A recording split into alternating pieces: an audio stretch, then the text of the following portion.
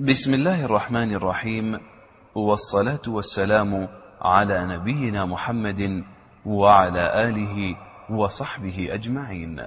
يسر إخوانكم في موقع دروس الإمارات أن يقدموا لكم إن الحمد لله نحمده ونستعينه ونستغفره ونعوذ بالله من شرور أنفسنا وسيئات أعمالنا، من يهده الله فلا مضل له ومن يضلل فلا هادي له، وأشهد أن لا إله إلا الله وحده لا شريك له، وأشهد أن محمدا عبده ورسوله. يا أيها الذين آمنوا اتقوا الله حق تقاته ولا تموتن إلا وأنتم مسلمون. يا أيها الناس اتقوا ربكم الذي خلقكم من نفس واحدة وخلق منها زوجها وبث منهما رجالا كثيرا ونساء، واتقوا الله الذي تساءلون به والأرحام إن الله كان عليكم رقيبا. يا أيها الذين آمنوا اتقوا الله وقولوا قولا سديدا يصلح لكم أعمالكم ويغفر لكم ذنوبكم، ومن يطع الله ورسوله فقد فاز فوزا عظيما. أما بعد، فإن أصدق الحديث كتاب الله، وخير الهدي هدي محمد صلى الله عليه وآله وسلم، وشر الأمور محدثاتها، وكل محدثة بدعة، وكل بدعة ضلالة، وكل ضلالة في النار. نسأل الله تعالى أن ينفعنا بما علمنا، وأن يعلمنا ما ينفعنا، وأن يزيدنا علما. نسأله تعالى أن يزيدنا إخلاصا ومحبة وخشية له جل وعلا، ونحن نتذاكر هذا الكتاب الذي يتعلق بأسماء الله تعالى وصفاته والقواعد التي بها يسير المسلم على نور من الله تعالى في هذا الباب العظيم. مر معنا قول المؤلف رحمه الله: من الإيمان بالله الإيمان بما وصف به نفسه في كتابه ووصفه به رسوله محمد صلى الله عليه وآله وسلم، من غير تحريف ولا تعطيل، ومن غير تكييف ولا تمثيل. ثم قال رحمه الله ملخصا ما سبق: بل يؤمنون بأن الله سبحانه ليس كمثله شيء وهو السميع البصير. هذه الآية كما عرفنا قاعدة عظيمة في باب الأسماء والصفات، ليس كمثله شيء، فيها نفي ماذا؟ التمثيل والتكييف عن الله جل وعلا، ليس كمثله شيء، وهو السميع البصير، فيها ماذا؟ نفي ماذا؟ فيها إثبات الأسماء الحسنى، وفي المقابل فيها نفي التعطيل والتحريف، من غير تحريف ولا تعطيل، فتثبت الأسماء والصفات لله من غير تكييف ولا تمثيل، ليس كمثله شيء. قال: فلا ينفون عنه ما وصف به نفسه، وهذا كما سبق من غير تعطيل. من غير تعطيل، التعطيل نفي. والمعطلة كالجهمية والمعتزلة والأشاعرة أمرهم واضح في نفي الصفات أو بعضها. تقول: كذلك المشبهة يدخلون في التعطيل من جهة تعطيل المعنى الصحيح لآيات الصفات. فالمشبهة يعتبرون معطلة من أي جهة؟ لأنهم عطلوا ماذا؟ المعنى الصحيح لآيات الصفات. لما يقول المشبه مثلا: وجه الله مثل وجه الإنسان والعياذ بالله، فهذا عطل المعنى الصحيح للصفة. فيصح أن تقول كل مشبه معطل، كل مشبه معطل، صحيح؟ لأن الذي يمثل ما أثبت المعنى الصحيح للصفة، وإنما نفى المعنى الصحيح للصفة وأثبت معنى فيه تنقص لله. فكل مشبه معطل عرفنا. طيب هل كل معطل مشبه؟ الذي ينفي الصفات عن الله، هل نقول كل معطل مشبه؟ لا، نعم نقول كل معطل مشبه، هكذا يقول العلماء، كل معطل مشبه. كيف؟ هو لماذا عطل؟ هو ما عطل إلا لشبهة ماذا؟ التشبيه. فتقول كل معطل مشبه، لماذا؟ لأنه توهم التشبيه أولا فعطل، لأنه توهم التشبيه أولا فعطل. يعني لماذا نفى الاستواء عن الله؟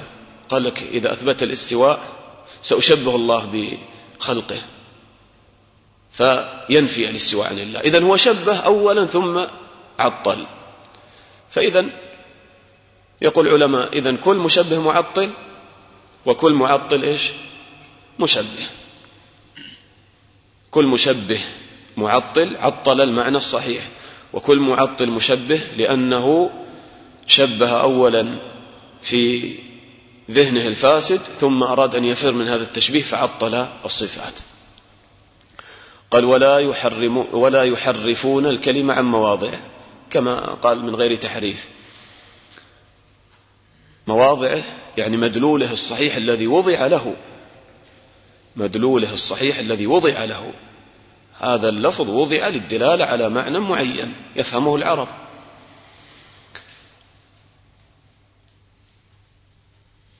وعرفنا أن المشبهة يدخلون في التحريف لأنهم ماذا فعلوا؟ المشبهة الذي يمثلون الله بخلقه حرفوا ماذا؟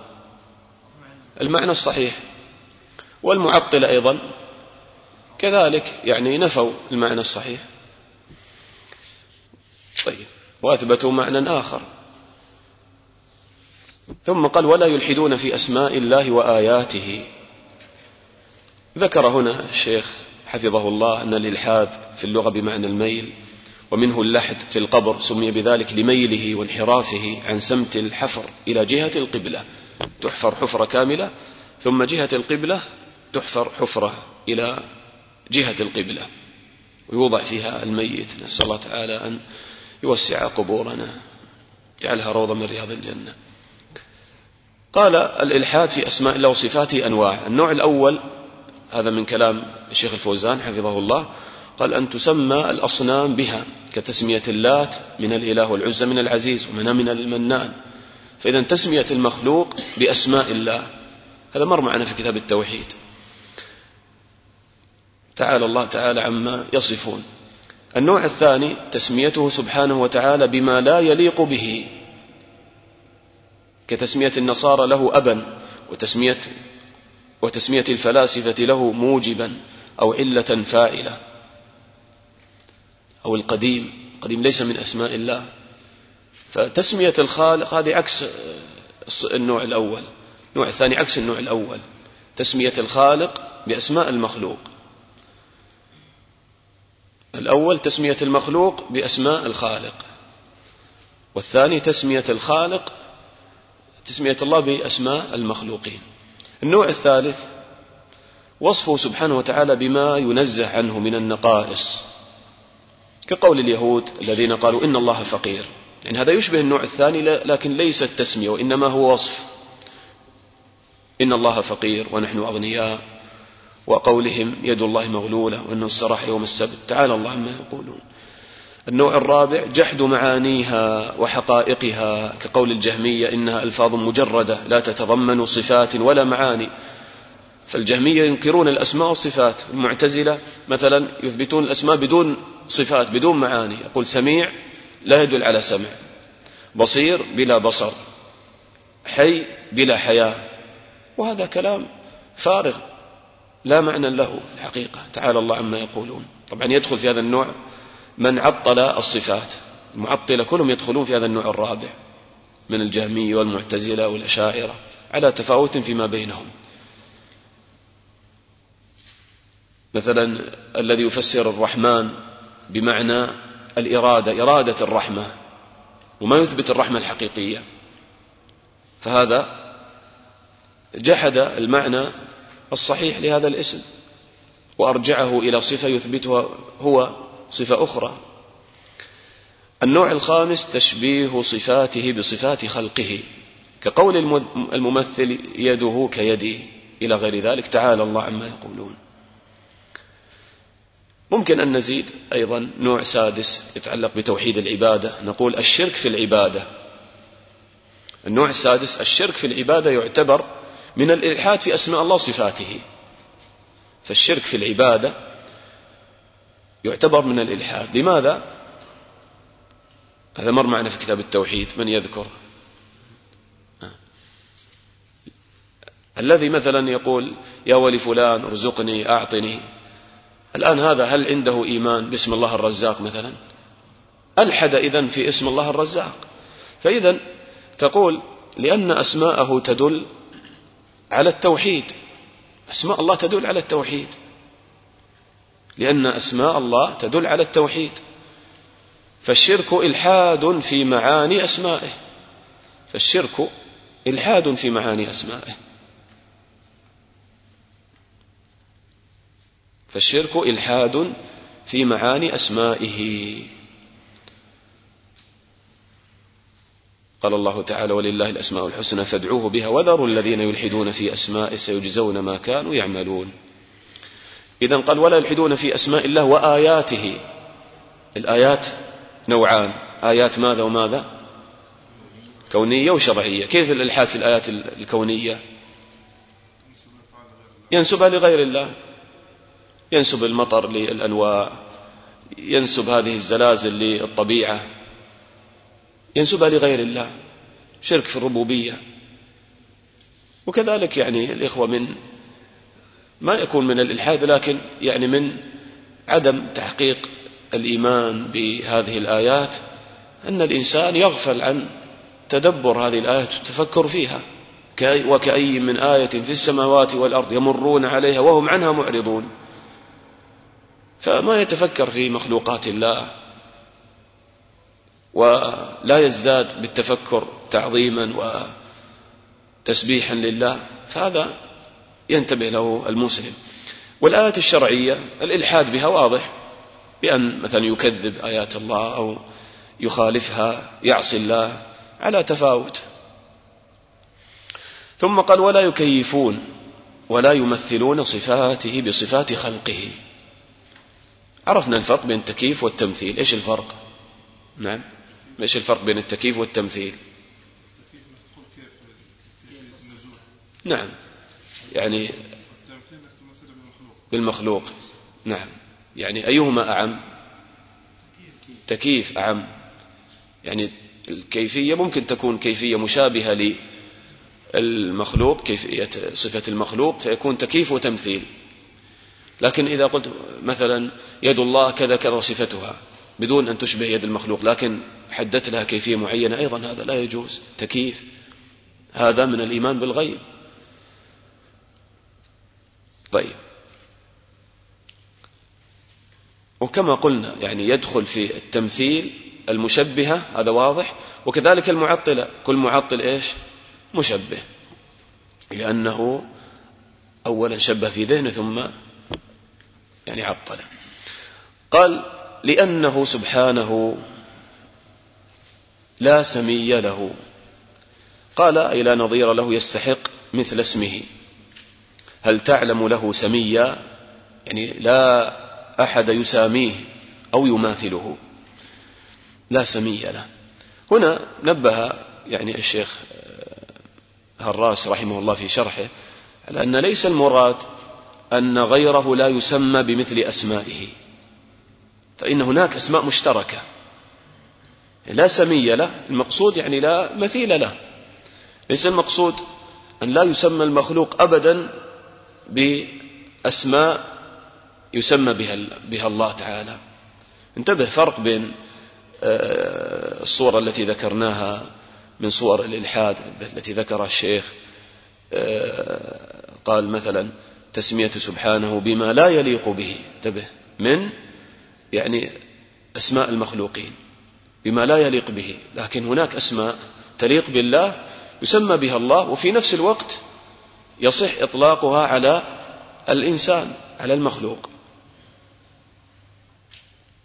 إنا خلقنا الإنسان من نطفة أمشاج نبتلي فجعلناه سميعا بصيرا، والله تعالى سمى نفسه بأنه سميع بصير. فنبه الشيخ على هذا، قال ليس المراد أن غيره لا يسمى بمثل أسمائه، فإن هناك أسماء مشتركة. ولذلك هنا نذكر هذه القاعدة الإخوة، أن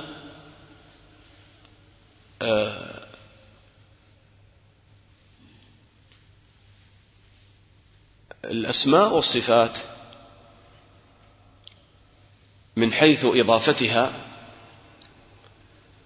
الأسماء والصفات من حيث إضافتها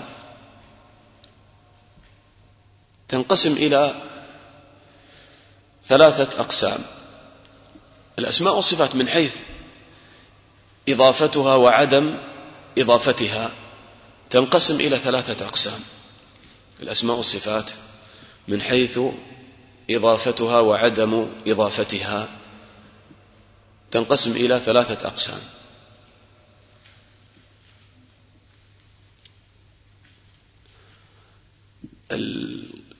القسم الأول هو يعني ممكن أن نقول بدل تنقسم، يعني ينظر فيها إلى 3 اعتبارات. الأسماء والصفات من حيث إضافتها وعدم إضافتها ينظر إليها من 3 اعتبارات. الاعتبار الأول من حيث اللفظ بذاته، من حيث اللفظ بذاته دون إضافته لله ولا لخلقه، من حيث اللفظ بذاته دون النظر إلى إضافته، يعني بدون إضافة لله ولا إلى خلقه. فمثلا الحي يدل على ماذا؟ على أي صفة؟ الحياة. طيب أنت إذا قلت الحياة وما أضفت هذه الصفة لا لله ولا للمخلوق، تفهم معنى معين ولا ما تفهم؟ تفهم معنى معين، لكن معنى ماذا؟ مفصل ولا مجمل؟ مجمل. معنى مخصوص ولا مشترك وعام؟ عام مشترك. الحياة يقوم في ذهنك معنى معين، نعم الحياة، لكن حياة من؟ وما صفات هذه الحياة؟ ما خصائصها؟ ما عندك جواب. هذا يسمى ماذا الإخوة؟ يسمى القدر المشترك. يسمى القدر المشترك.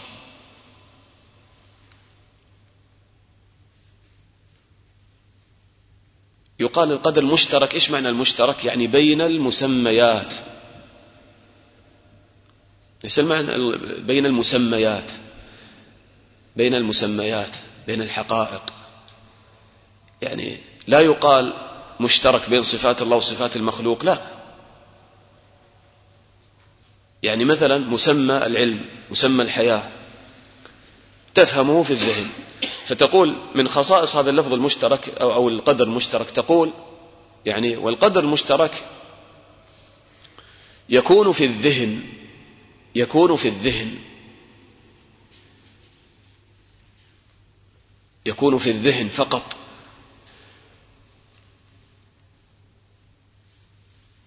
فإذا وجد في الخارج أصبح مختصا. فإذا وجد في الخارج، إيش معنى وجد في الخارج؟ يعني أضيف إلى شيء معين، إما أن يضاف إلى الله أو يضاف إلى المخلوق. فإذا وجد في الخارج، انتقل من الذهن إلى الخارج، أصبح ماذا؟ مختصا. أصبح مختصا. فهل في إثبات القدر المشترك تشبيه؟ لا. فإذا ليس في إثبات القدر المشترك تشبيها. تقول الحياة، العلم صفة حميدة في ذهنك. هذا الاعتبار الأول بدون إضافة. ثم عرفتم الاعتبار الثاني والثالث. نقول الاعتبار الثاني من حيث إضافتها إلى الله، من حيث إضافتها إلى الله،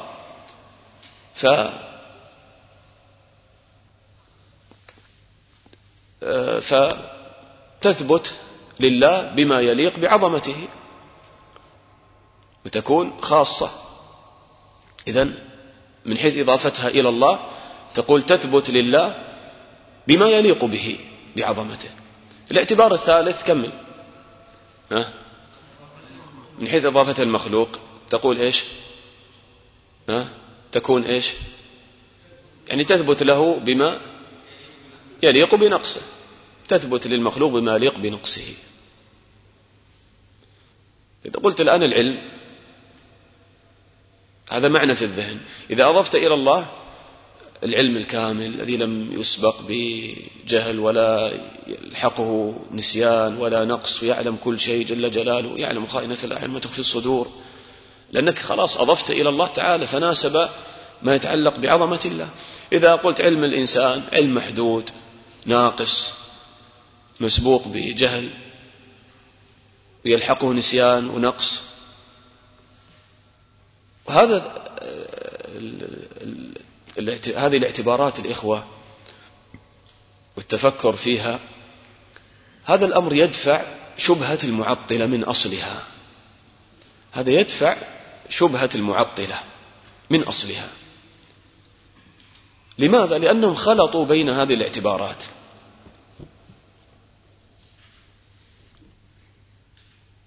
هم خلطوا بين هذه الاعتبارات.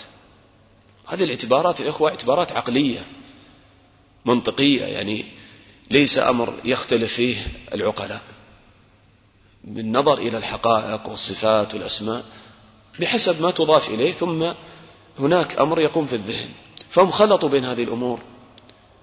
لما يقول الاستواء، إذا أثبت الاستواء سيلزم من هذا أن الله يحتاج إلى العرش. أنت الآن خلطت بين ماذا؟ هذه الاعتبارات، جعلت الاستواء الذي هو مختص بالله كأنه مختص بماذا؟ بالمخلوق. ما حصل هناك تمييز بين يعني حقائق هذه الصفات. تقول نعم الاستواء معنى معروف في اللغة، الارتفاع على الشيء، لكن إذا أضيف إلى الله كان له معنى يليق به، وإذا أضيف إلى المخلوق كان له معنى يليق به، انتهى الأمر. لماذا هذا التعقيد وهذا التوهم والتنقص لله؟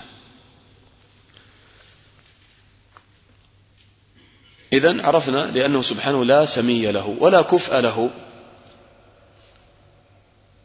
ولا ند له، ليس له مكافئ، ليس له ند يعني شريك ومماثل، ولا يقاس بخلقه سبحانه وتعالى. عند هذه الجملة يذكر الشراح أنواع القياس، يذكرون 3 أنواع. قياس التمثيل وهو القياس المعروف عند الأصوليين. قياس التمثيل أن يلحق الشيء بمثيله لاشتراكهما في ماذا؟ لاشتراكهما في ماذا؟ في العلة. أن يلحق الشيء بمثيله، يلحق الفرع بالأصل لاشتراكهما في العلة. أن يلحق الفرع بالأصل، خلينا على اصطلاحاتهم، أن يلحق الفرع بالأصل لاشتراكهما في العلة. مثلا النبيذ الذي فيه إسكار يلحق بالخمر أنه خمر، لكن طلع شراب جديد الآن، يلحق بالخمر لماذا؟ للاشتراك في العلة وهي ماذا؟ الإسكار. يلحق النبيذ إذن بالخمر لأنه مسكر، فتقيس هذا على هذا. طيب، فهذا ممنوع في حق الله، يعني لا يقاس بخلقه. نعم ما يقاس بخلقه قياس تمثيل أبدا، لأنه لا اشتراك بين الله وبين مخلوقاته. عرفنا، ما نرجع نقول هناك اشتراك في الأسماء، قل هذا الاشتراك فقط يعني في الذهن فقط، الذهن قدر مشترك، هذا ما يلزم منه تشبيه. إذا أضيف إلى المخلوق كان له معنى يتناسب مع نقصه، في الله كان له معنى يليق بعظمته. طيب، النوع الثاني يقولون قياس الشمول، يعني بمعنى العام الشامل لجميع أفراده، العام الشامل لجميع أفراده. وهذا مبني على استواء الأفراد في شيء، يعني حتى لو ما عرفت العلة، لكن أنت على يقين بنفي الفارق، أنه لا فرق بين هذه الصورة وهذه الصورة. ما العلة ما تعرف، المهم ما في فرق بين هذه الصورة وهذه الصورة، فيلحق هذا بهذا. لا فرق بين من يعني بال في الماء الدائم مباشرة أو صب بولا مثلا، لا فرق واضح، ما أتكلم عن العلة. قلت لا فرق بين هذه الصورة وهذه الصورة، يسمون قياس ماذا؟ شمول، بنفي الفارق. طبعا هذا أيضا ممنوع في حق الله، لأنه لا مساواة بين الله وخلقه، لا مساواة بين الله وخلقه. يبقى القياس الثالث وهو ماذا؟ قياس الأولوية، قياس الأولى، قياس الأولى.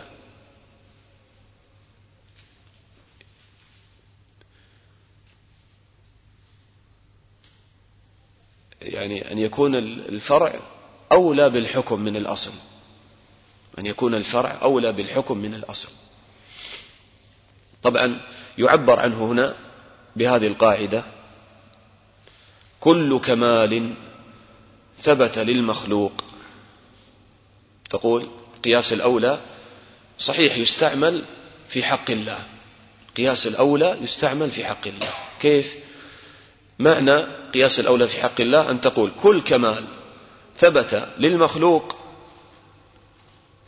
إذن هذا القيد الأول كمال، ثم تقول لا نقص فيه بوجه من الوجوه، لا نقص فيه بوجه من الوجوه، هذه مهمة.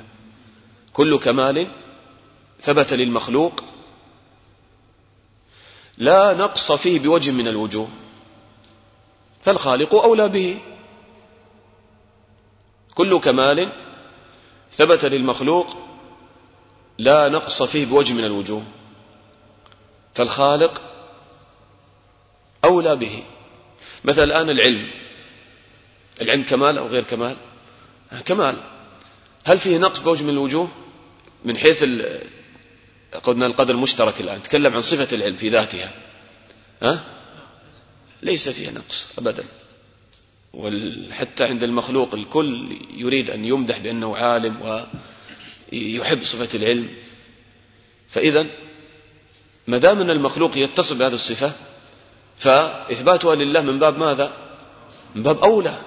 فكانت هذه صفة كمال لا نقص فيها بوجه من الوجوه، فالخالق من باب أولى. السمع يدخل فيه ولا ما يدخل؟ يدخل. البصر يدخل ولا ما يدخل؟ يدخل. الكلام، قال لك الكلام صفة كمال لا نقص بوجه من الوجوه، فتثبت صفة الكلام من باب أولى. وهذا إثبات انظر من حيث العقل، أليس كذلك؟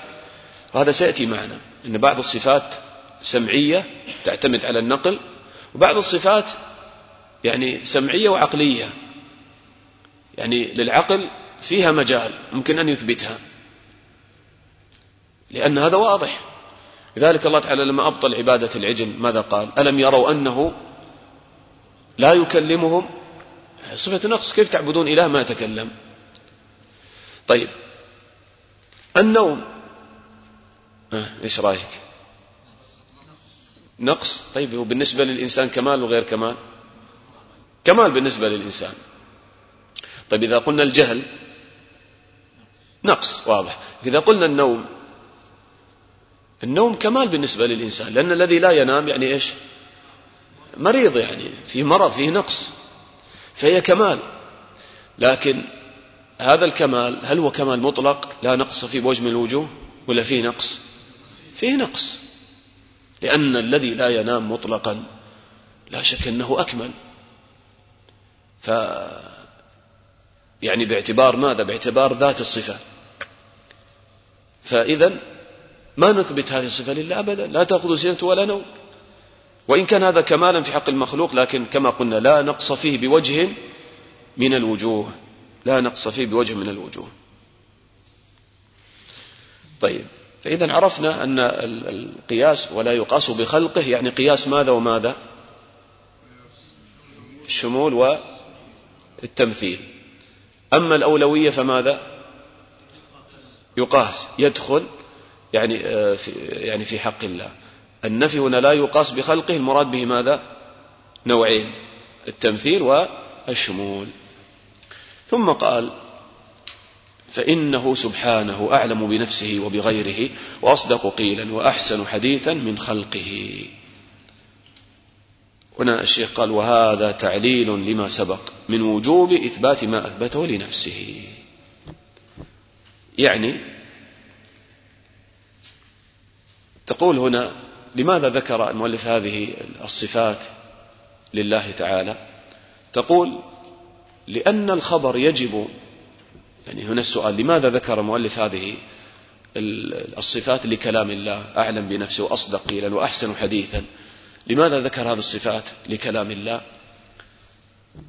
تقول: هذا تعليل لصحة مذهب السلف، هذا تعليل لصحة مذهب السلف، لأن الخبر يجب قبوله إذا اجتمعت فيه هذه الصفات، لأن الخبر يجب قبوله إذا اجتمعت فيه هذه الصفات. هذه من الحجج القوية الإخوة في إلزام الذي يحرف ويعطل في أسماء الله وصفاته، من الحجج القوية في صحة مذهب السلف في إثبات الصفات. كيف تقول الخبر يجب قبوله إذا اجتمعت فيه هذه الصفات التي ذكرها؟ الصفة الأولى قال: أعلم بنفسه وبغيره، فإنه سبحانه واحد أعلم بنفسه وبغيره. الله تعالى قال: أنزله بعلمه والملائكة يشهدون، هذا القرآن نزل بعلم الله. الله تعالى أعلم لما يتكلم عن نفسه، أعلم بنفسه وبغيره. فأنت الآن لما الله تعالى يقول عن نفسه: ويبقى وجه ربك ذو الجلال والإكرام، تقول: لا، الله ليس له وجه، هذه جرأة على الله. هل أنت أعلم بالله من الله حتى تتحكم هكذا في النصوص وتنفيها لشبه عقلية فاسدة في ذهنك؟ الله تعالى أعلم بنفسه لما يصف نفسه بهذه الصفات العظيمة. هذا يجعل الإنسان يقف عند حده. الله أعلم بنفسه، من أنت حتى تتكلم؟ ثم زد على هذا الصفة الثانية: وأصدق قيلا. أصدق قيلا، ومن أصدق من الله قيلا. زد على هذا ثالثا: وأحسن حديثا من غيره من خلقه. يعني تكتب عند هذه الصفة البيان والفصاحة. البيان، قال الله تعالى: بلسان نزل به الروح الأمين على قلبك لتكون من المنذرين بلسان عربي مبين. بلسان عربي مبين، البيان. زد على هذا صفة رابعة تكتبها: النصح وإرادة الهداية والرحمة بالخلق. النصح وإرادة الهداية والرحمة بالخلق. الله تعالى يقول: يريد الله ليبين لكم ويهديكم سنن الذين من قبلكم ويتوب عليكم والله عليم حكيم، والله يريد أن يتوب عليكم. طيب الآن تفكر في اجتماع هذه الصفات في كلام الله الذي جاء بإثبات هذه الصفات لله جل وعلا. الله تعالى أعلم بنفسه وأصدق قيلا، وكلامه في غاية البيان والظهور والفصاحة، يفهمه كل أحد، الصغير والكبير والعالم والجاهل، يعني في الغالب. ثم أيضا الله تعالى يريد الهداية للناس والرحمة بهم. كيف بعد ذلك يكون ظاهر الصفات كفرا بالله وتشبيها لله بخلقه؟ مستحيل. لأن الذي يعطل ماذا يزعم؟ يقول ظواهر الصفات كلها تعتبر ماذا؟ إذا حملت الصفة على ظاهرها، إذا أثبت الوجه لله، أثبت اليدين لله كما نطق القرآن به، هذا إيش يعتبر عنده عند المعطل؟ تشبيها وكفرا بالله. الله أكبر، أعوذ بالله. كيف يكون ظاهر القرآن والله أراد الهداية بإنزال هذا الكتاب وهو أرحم الراحمين بخلقه، وكلامه في غاية البلاغة والفصاحة والبيان، وهو أعلم بنفسه، كيف يكون بعد ذلك ظاهر الكلام كفر بالله وتشبيه لله؟ هذه حجة قوية في إلزام الخصم. نسأل الله تعالى أن يهدي من ضل في هذا الباب.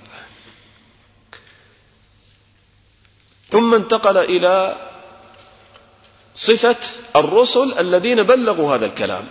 انظر إلى دقة ابن تيمية رحمه الله لما ذكر صفات القرآن، وإذا تيقنت بهذه الصفات لابد أن تقبل هذه الأسماء الحسنى والصفات العليا التي جاءت ثابتة لله تعالى في كتابه. ثم من الذي بلغ هذا القرآن الذي اشتمل على هذه الصفات؟ قال ثم رسله صادقون. قال مصدوقون، صادقون فيما أخبروا به عن الله، مصدوقون أي فيما يأتيهم من الوحي، يعني أخبروا بالصدق. وفي نسخة مصدقون، يعني مصدقون كذلك من قبل الله جل وعلا، بخلاف الذين يقولون عليه ما لا يعلمون، وهم المعطلة والمشبهة. الذي يعطل يقول الله لم يرد كذا وأراد كذا، وهذا يعني خلاف الحقيقة والواقع.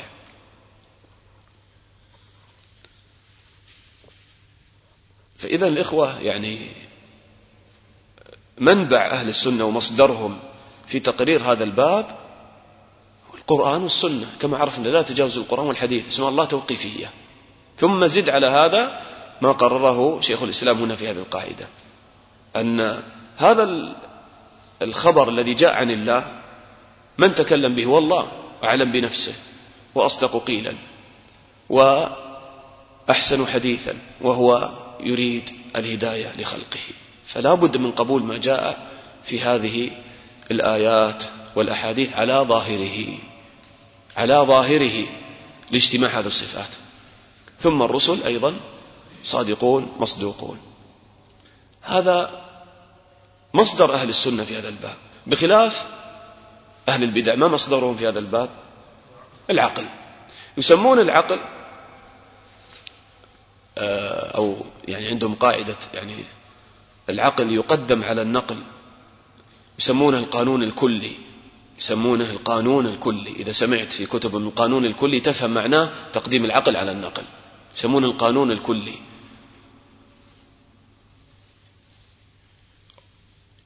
هم لماذا قدموا العقل على النقل؟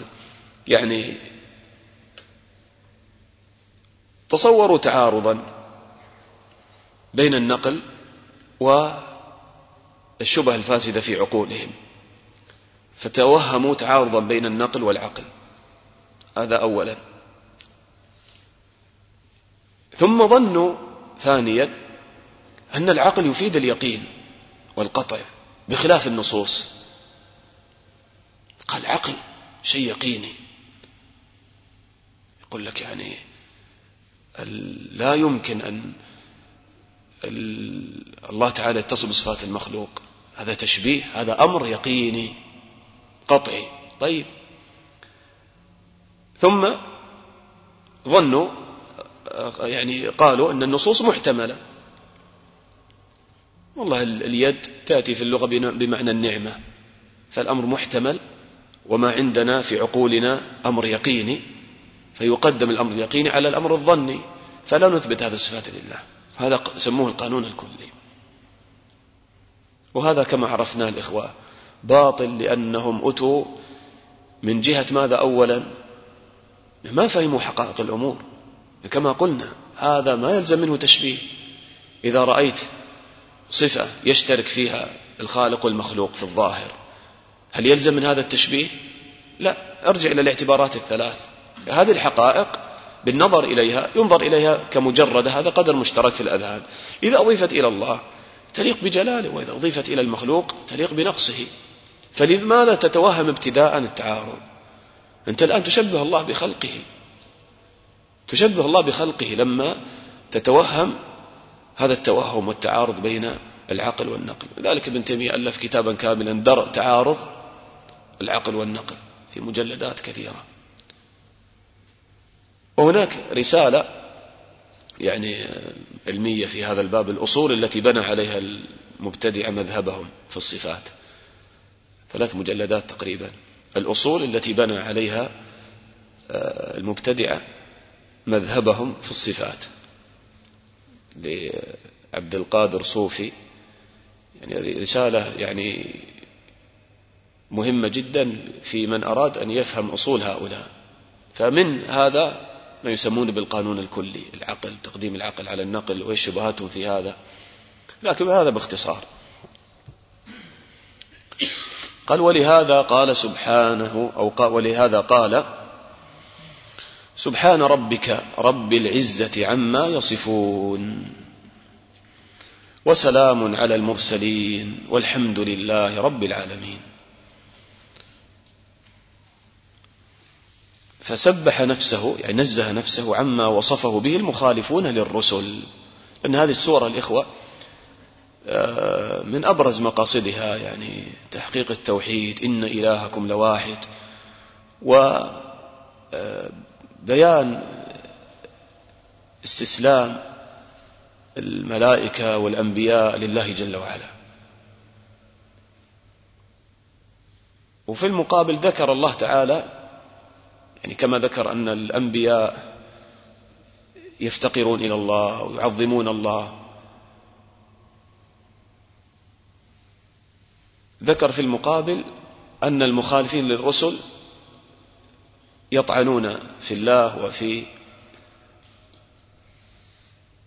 صفاته، وقالوا إن هذا إلا سحر مبين، أئذا متنا وكنا ترابا وعظاما إنا لمبعوثون.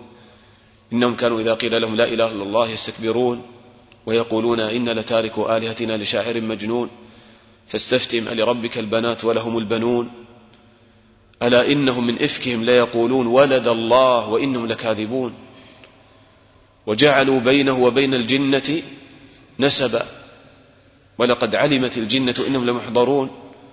وهكذا أقوال شنيعة، فناسب أن تختم بتنزيه الله تعالى، تسبيح سبحان ربك رب العزة عما يصفون. وهكذا أقوال المعطلة من هذا الجنس، شيء شنيع جدا الإخوة لما ينفي الإنسان الصفات عن الله، جرأة عظيمة على الله. فقال سبحان ربك رب العزة عما يصفون. والله لولا أن هؤلاء عندهم بعض الشبهات ويعني قد يعذرون بهذه الشبهات التي عندهم، وإلا كان يعني أصل قول هؤلاء كفر أصلا، يعني نفي الصفات عن الله هذا كفر، تكذيب للقرآن. لكن لولا الشبهات التي عند هؤلاء، عندهم إيمان مجمل بالله لكن أخطأوا الطريق، مع رحمة أهل السنة بالخلق، كما قال ابن تيمية أهل السنة أعلم الناس بالحق وأرحم الناس بالخلق، ما يكفرون هؤلاء الذين عندهم نفي لبعض الصفات لأجل التأويل وشبهات، وإلا في الأمر شنيع جدا. وسلام على المرسلين، قال وسلم على المرسلين كما قال في سورة سلام على نوح في العالمين، سلام على إبراهيم، قال لسلامة ما قالوه من النقص والعيب، لسلامة ما قالوه من النقص والعيب. قال الشيخ ابن عثيمين رحمه الله هنا وبقي أن يقال، ما كمل الشيخ باقي والحمد لله رب العالمين ما علق عليها، فقال الشيخ ابن عثيمين رحمه الله قال وبقي أن يقال وحمد نفسه لكمال صفاته جل وعلا، وحمد نفسه لكمال صفاته جل وعلا.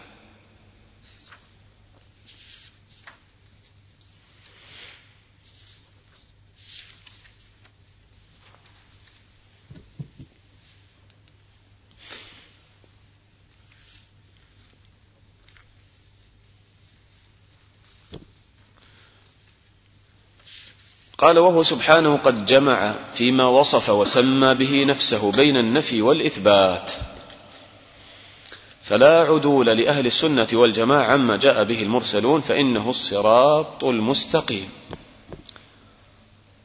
صراط الذين أنعم الله عليهم من النبيين والصديقين والشهداء والصالحين. هنا تذكر قاعدة مهمة وهي منهج في القرآن في إثبات الصفات لله، لأن الشيخ قال وهو سبحانه قد جمع فيما وصف وسمى به نفسه بين النفي والإثبات. فلما يصف الله تعالى نفسه يكون هناك منهجان، منهج في النفي ومنهج في الإثبات. فتقول منهج القرآن في تقرير أو في وصف الله تعالى، منهج القرآن في وصف الله تعالى الإثبات المفصل والنفي المجمل. الإثبات المفصل والنفي المجمل.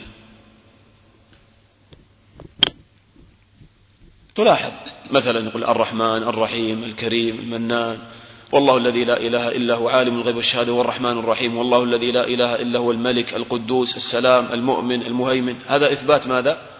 مفصل. لكن النفي كيف يكون في الغالب؟ ليس كمثله شيء ولم يكن له كفوا أحد. نفي ماذا؟ مجمل. طيب لماذا؟ تقول لأن الصفات الثبوتية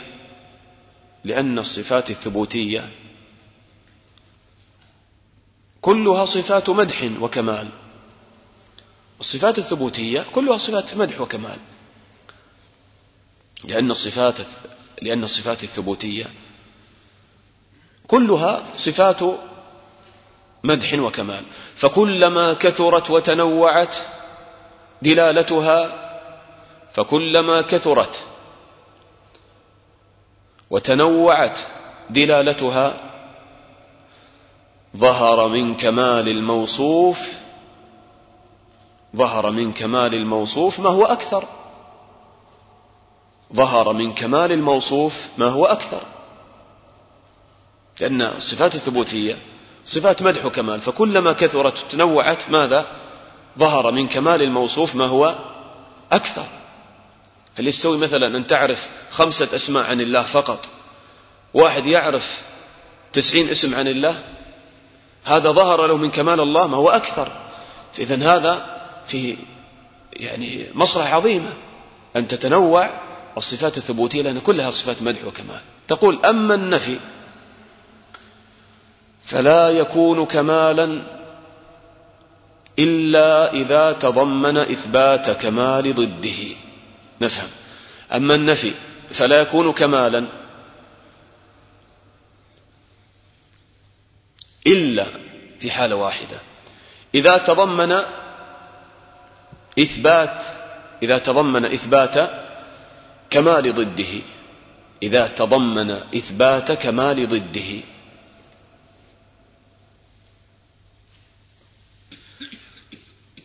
النفي إذا تضمن، هذه صورة من صور النفي، أنه يتضمن إثبات ماذا؟ كمال ضده. سنأخذ هذه الصورة الإخوة بعد قليل. نأخذ صورة ثانية في النفي. يعني لماذا النفي لا يكون كمالا إلا إذا تضمن إثبات كمال ضده؟ أيضا تعلل، تقول لأن النفي عدم، والعدم ليس بشيء. قلنا النفي لا يكون كمال. لماذا تعلل هذا؟ لأن النفي عدم، والعدم ليس بشيء، ما يكون فيه كمال إذن. يعني مثلا لو أن واحد قال الله تعالى ليس داخل العالم ولا خارج العالم ولا فوق ولا تحت ولا يمين ولا يسار، إيش هذا؟ هذا مثل ما قال ابن القيم هذا أبلغ وصف للعدم، وهكذا يصفون الله تعالى. تعالى الله عما يقولون. نعم، ما تستغرب، هذا يوجد عند الأشاعرة، يقولون الله لا داخل ولا خارج ولا فوق ولا تحت ولا يمين ولا يسار ولا ما يجوز السؤال عنه بأين. والنبي صلى الله عليه وسلم يسأل الجارية كما في مسلم أين الله؟ قالت في السماء. قال اعتقها فإنه مؤمن على الفطرة. فإذا عرفنا هذا النفي المحض ما يتضمن شيء، هذا عدم ليس فيه كمال ولا شيء. وتقول أيضا ولأن النفي قد يكون لعدم قابلية المحل له. لأن النفي قد يكون لعدم قابلية المحل له، فلا يكون كمالا، أو يكون للعجز. إذن لأن النفي قد يكون لعدم قابلية المحل له، يعني لهذا الشيء، فلا يكون كمالا. أو يكون للعجز، أو يكون النفي لأجل أصل أن هذا عاجز أن يتصل بهذا المعنى، فما يكون النفي كمالا إذن في هذه الحالة. مثل ماذا؟ كما قال الشاعر، تكتب هذا البيت، يقول: أنت الآن تحكم هل هذا مدح ولا يعني ذم ولا إيش؟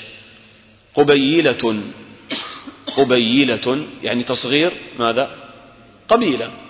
قبيلة لا يغدرون بذمة، لا يغدرون بذمة، ولا يظلمون الناس حبة خردل. قبيلة لا يغدرون بذمة ولا يظلمون الناس حبة خردل.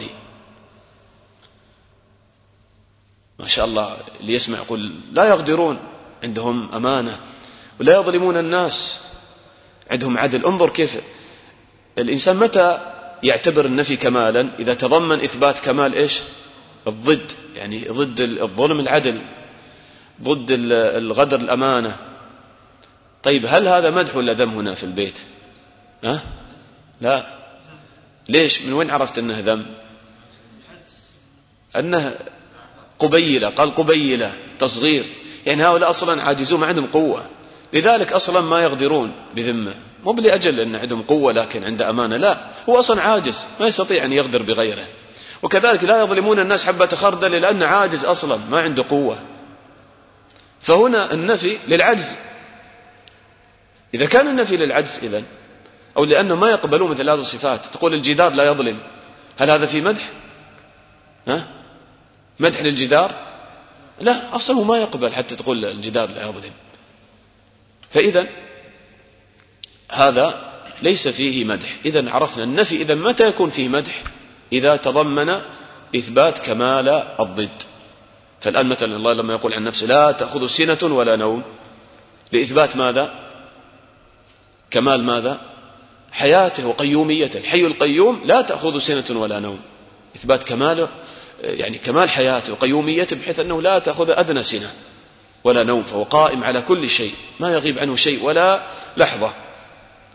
لما يقول الله تعالى ولا يظلم ربك أحدا، لكمال، تقول لكمال عدله. انظر كيف، فالنفي يكون كمال لأنه تضمن إثبات كمال الضد. لما الله يقول مثلا عن النبي ما ودعك ربك وما قلى، لماذا؟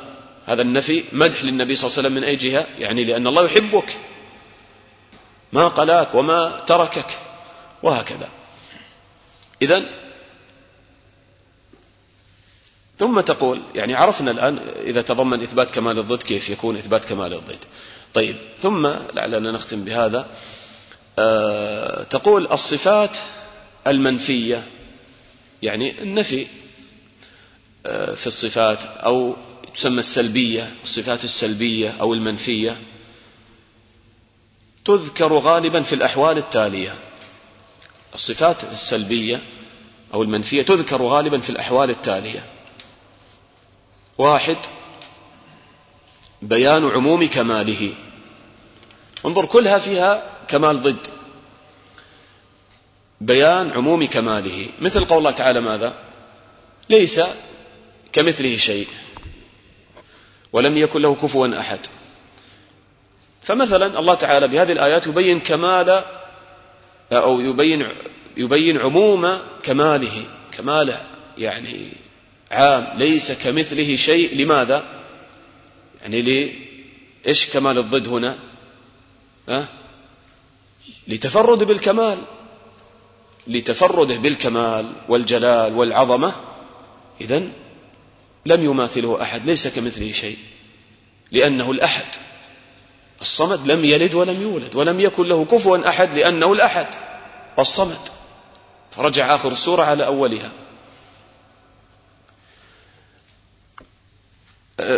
ثانيا، نفي ما ادعاه الكاذبون في حقه، نفي ما ادعاه الكاذبون في حقه.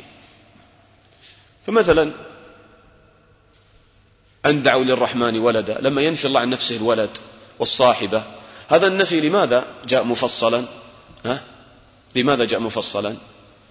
لنفي، لأنهم ادعوا هذه النقائص في حق الله، فنفى الله تعالى هذا عن نفسه. نعم. كما عرفت الآيات في نفي الولد والصاحبة عن الله، وكذلك نفي الشريك، نفي الأولياء يعني بدون إذن. الثالث دفع توهم نقص، مثل ما قال الله تعالى مثلا الحي القيوم لا تأخذه سنة ولا نوم. لماذا قال لا تأخذه سنة ولا نوم؟ يعني قد يتوهم إنسان قائم على كل الخلق، لكن قد مثلا تأخذ سنة، نعاس، يغفل لحظة. لا، قال لا تأخذ سنة ولا نوم، يعني نفي توهم أي نقص. كذلك مثلا ولقد خلقنا السماوات والأرض وهم بينهما في 6 أيام وما مسنا من لغوب. أن قد يتوهم لما خلق السماوات كما توهم اليهود، هذه أيضا تصلح في القسم الثاني، توهموا أن الله لما خلق السماوات والأرض والعياذ بالله تعالى الله عما يقولون أنه تعب فاستراح في يوم السبت، لذلك خلقها في 6 أيام. يوم السبت ما كان فيه خلق فقالوا استراح فيه والعياذ بالله، فقال وما مسنا من لغوب، هذا فيه دفع لتوهم النقص. فهذا منهج أهل السنة الإخوة في النفي والإثبات في صفات الله، بخلاف منهج أهل البدع. أهل البدع عندهم ماذا؟ اعكس، نفي إيش؟ مفصل، وإثبات مجمل. يثبت لك ممكن 7 صفات أو صفات محدودة وجود الله، ثم يقول لا داخل لا خارج لا فوق لا تحت لا، هكذا تجد في كتبهم يقولون مثلا الله ليس بجسم ولا جثة ولا صورة ولا لحم ولا دم ولا جوهر ولا عرض ولا نفي. أين الكمال في هذا؟ تخيل واحد دخل على ملك وقال له يا ملك أنت لست بكذاب ولا جبان ولا زبال ولا كناس ولا فراش، يقول هذا مجنون اخرجوه. يتنقص الملك بهذا الكلام. فإذا يعني منهج أهل السنة واضح، إثبات مفصل ونفي مجمل. ونبه على أمر الإخوة يعني يتعلق بهذا، نحن نتعلم هذه القواعد، نعم الحمد لله نفهم منهج أهل السنة، لكن هذه القاعدة أيضا إخوة لابد أن نجعلها عملية في حياتنا. كيف إثبات مفصل؟ أنت الآن لما تقول سبحان الله سبحان الله، هل تتفكر في تفاصيل أسماء الله وصفاته وأنت تسبح الله؟ الآن ما الفائدة تقول أنا أثبت الصفات إثبات مفصل، ثم من ناحية العملية ما تستشعر هذا التفصيل في أسماء الله وصفاته في يومك وليلتك وفي ذكرك لله؟ ما يكون عندك إثبات مجمل لما تذكر الله، تقول سبحان الله سبحان الله سبحان الله وأنت ما تدري ما تقول، يعني أنت ما أخذت بهذه القاعدة. إثبات مفصل تقول سبحان الله في علمه، سبحان الله في رحمته، سبحان الله في عظمته، الله أكبر في علمه، الله أكبر في رحمته. وممكن تتفكر في رحمة الله فقط وأنت تقول الله أكبر 33 مرة، تعرض لك صور الرحمة مثلا صور كثيرة، الله أكبر الله أكبر الله أكبر في عظمته جل وعلا، في محبته، تستشعر عظمة الله وهو يحب عباده، هذه عظمة، هذا الإله يحبنا. الله أكبر الله أكبر في جبروته، الله أكبر كيف استوى على العرش كما يليق بجلاله، الله أكبر الله أكبر هو العالي الأعلى، الله أكبر الله أكبر في قضائه وقدره، قدر كله خير، الله أكبر الله أكبر في شرعه، شرع لنا أحسن دين وأحسن شريعة، الله أكبر الله أكبر في أسماء وصفاته عموما، الله أكبر في ألوهيته، هو المعبود لا معبود بحق إلا هو، الله أكبر فلا تعلق قلبي إلا به لأنه هو المعبود الحق، هو المحبوب الأكبر، هو المعظم الأكبر، الله أكبر الله أكبر. هكذا تكبر الله تكبيرا مفصلا، لأنك تثبت الصفات إثباتا مفصلا، ما تثبتها إثباتا مجملا. فكذلك اجعل هذا شيئا عمليا في حياتك. كذلك لما تعبد الله تعالى في صلاتك تستشعر أسماء الله وصفاته، إن الله يسمعني، الله يراني، الله تعالى يحب أن أتقرب إليه، يحبهم ويحبونه. لما أصلي تستشعر محبة الله. انظر هذا التفصيل في عبادتك، في التفصيل في استشعار أسماء الله وصفاته لما تعبد الله، لما تصلي لله، حتى لما تتعامل مع الناس استخدم هذه القاعدة. أنت الآن تتعامل مع الناس فيسبك فلان ويظلمك، لماذا ما تستشعر أسماء الله التفصيلية؟ هنا يأتي كل اسم هنا. الله تعالى يحب العفو، ألا تحبون أن يغفر الله لكم والله غفور رحيم، تعفو وتصفح. تريد أن تتكلم بكلام فيه غيبة، تستشعر أن الله سميع بصير، يكون هذا الإثبات. أنت تثبت الصفات لله، ما يكون إثباتا نظريا، تقول نحن نثبت الصفات إثباتا مفصلا ثم من الناحية العملية ما تعرف هذا التفصيل في حياتك، ما الفائدة إذن؟ هذه العقيدة الإخوة دراستها والله من أعظم ما يكون. حتى لما تدرس القواعد في هذا الباب لا تظنها قواعد مجردة فقط أمور نظرية، نعم تستفيد منها من الناحية العلمية لأنك تعرف الحق، لكن أيضا المقصد من هذا أن تعمل بما تتعلم.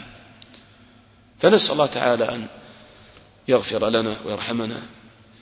كم باقي على الأذان؟ خلاص ولا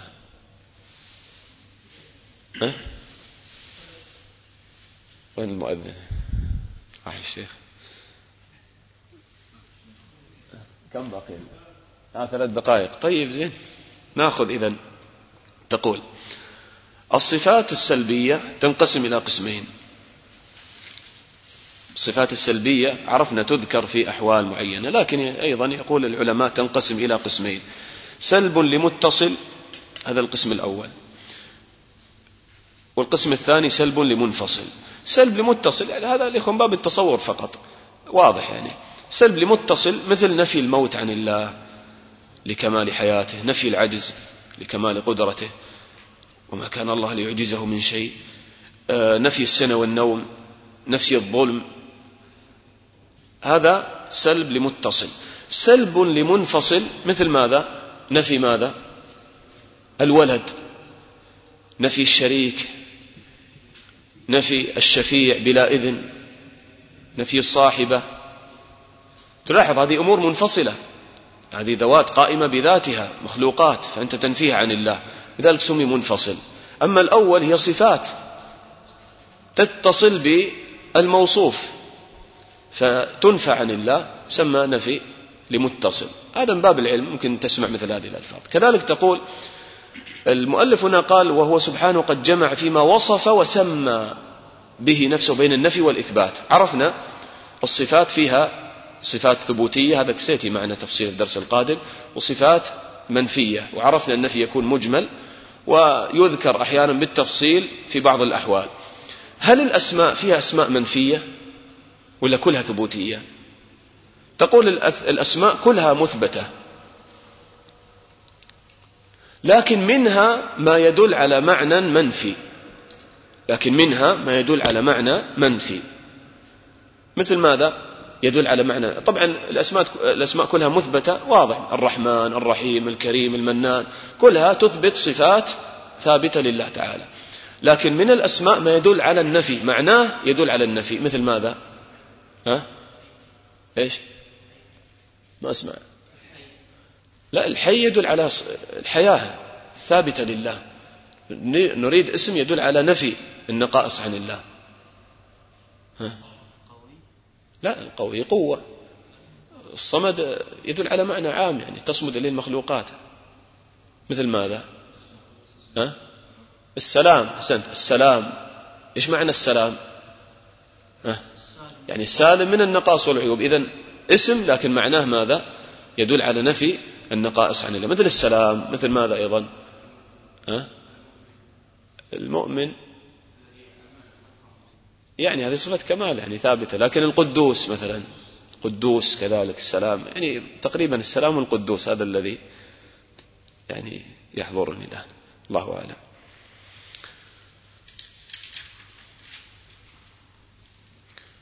الحمد لله رب العالمين.